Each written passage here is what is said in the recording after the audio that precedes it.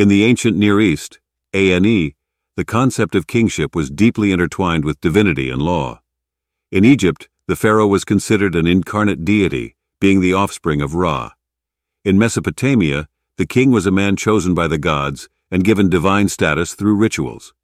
In Assyria, the king was the representative of the ruling deity. These divine associations legitimized the king's authority and made him a channel for divine blessings to his people.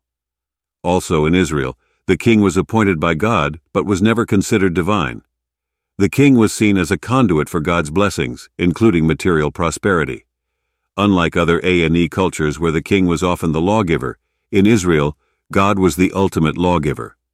The king's role was to uphold and observe the covenant law, as outlined in Deuteronomy 17:18-20 and other biblical passages. Kingship was generally hereditary in the A&E. Succession was often but not necessarily passed to the eldest son. In Egypt, Assyria, and Ugarit, the king chose an heir from among his sons. Moreover, in Israel, the king had to appoint an heir, and he was not obligated to choose his eldest son, as evidenced by passages like 1 Kings 1:17-30. Overall, the king in the A&E was a complex figure, serving as a divine representative, lawgiver, and hereditary ruler, with variations across different cultures. Furthermore, in Israel's early history, the monarchy was a late development. Before Saul, various regional leaders ruled the people. However, from the time of the Exodus, God was recognized as the true king of Israel, and the Israelites were seen as his kingdom and personal possessions. This divine kingship is emphasized in the enthronement psalms, which often declare, "The Lord reigns," accentuating God's ongoing authority. These psalms were theorized by Mowinckel to be part of an annual festival tied to the Feast of Tabernacles. He suggested that the psalms were written to celebrate Yahweh's victory over chaotic cosmic forces and to welcome a new agricultural year. However, there's no Old Testament evidence of such a festival, suggesting it did not have the implied importance. The enthronement psalms portray Yahweh as the creator of the world and thus reigning over it, and call upon all of creation to praise him. They carry an eschatological message, alluding to Yahweh's ultimate victory and future reign over the entire earth. These celebratory psalms remind worshippers of God's wondrous deeds and the impending fulfillment of his reign, urging them to renew their allegiance. Despite Mowinckel's hypothesis, the enthronement psalms do not particularly affirm Yahweh's triumph over primordial chaos, although it is alluded to occasionally. This theme is more prominent in other psalms and conveys Yahweh's supreme power, not only over creation and nature, but also over traditional enemies of Israel. The act of dividing the Red Sea waters symbolizes the creative act through which Yahweh established his rule over Israel. Important to Israel's understanding of divine kingship is the notion that while Yahweh is the Lord of all nations due to his role as the creator, his kingship over Israel is special and unique, established through divine selection and symbolized through the covenant. In addition, the theocratic state of Israel initially operated under God's law and was characterized by decentralization, with communities focused on local issues rather than a central authority.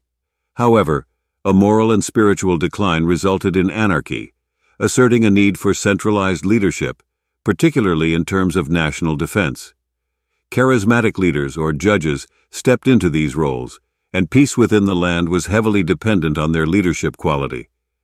The adoption of a monarchy marked a shift from Israel's previous traditions. While providing stability and addressing the nation's defense needs, tensions arose between the newly centralized administration and older traditions. The Old Testament presents contrasting views about this shift, suggesting a certain ambivalence towards monarchical rule. The term king represented an important aspect of the issue.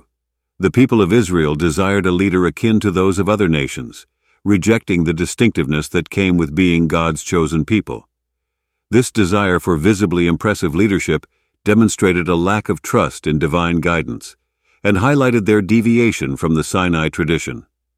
Further, while Saul's appointment by Samuel continued the pattern of charismatic leadership seen in Judges, his reign revealed the problematic nature of the people's desires. In 1 Samuel 12, Samuel addresses their sinfulness in requesting a king, leading to their repentance and subsequent possibility for progression. As long as the people adhered to God's guidance, they could still receive his blessings, regardless of the earthly ruler's contribution. A countermeasure to potential royal excesses and abuses is seen in Deuteronomy 17:14-20's law of the king. It indicates the necessity for the king to accept that he, too, is under the supreme authority of God. This eventually emerged as a means of maintaining the need for continued commitment to covenant law, particularly in restraining monarchy abuses. Besides, Routledge's examination of God's covenant with David explores the link between the establishment of a central sanctuary, the solution to anarchy, and the institution of monarchy. This reflects the idea that the earthly king is a representative of the deity and maintains the cosmic order. God chose David as his earthly representative and established Jerusalem as a central sanctuary. David held the ark, the symbol of God's presence and kingship, and made plans to build a temple as a palace for God. David's election marked a significant change from charismatic leaders to dynastic monarchs. This transition is attributed to a divine authentication in 2 Samuel 7:8-17, which signifies the establishment of the covenant between Yahweh and David's lineage. The covenant gave David assurance that his kingdom would last forever, despite any failure of individual monarchs. The Davidic covenant was unconditional and anticipated the coming of the Messianic king. The king, though not divine, had a special relationship with God, embodying God's spirit and ruling in God's strength. David's election and anointment positioned him as God's son, thus inheriting a universal kingship.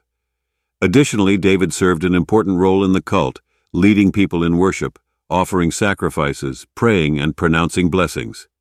David's reign was seen as the golden age of Israel's history, resembling God's promises to the patriarchs in the Abrahamic covenant. Despite tensions within the covenant with David and the Sinaitic covenant, there exists continuity and fulfillment. Both the establishment of a central sanctuary and the appointment of a king serve as remedies for anarchy. David, after being given rest from his enemies, expressed a desire to build a sanctuary, resonating with the Sinaitic ideal. Last but not least, the role of the king in ancient Near East societies was crucial in administering justice, promoting harmony within the societal structure, and ensuring the prosperity of the nation. Such a role is vividly illustrated in Psalm 72:1-4, which points out the king's accountability in the proper use of royal power and his responsibility to protect the weaker members of society. The king is presented as a representative of Yahweh, who holds authority over Israelites referred to as Yahweh's flock. As a shepherd figure, the king is charged with the people's provision, their protection, and caring for those in need. The dynamics between justice and prosperity are also represented in the concept of shalom, a term frequently translated as peace, but it embodies the spiritual, moral, social, and material well-being emanating from the just and righteous rule of a king.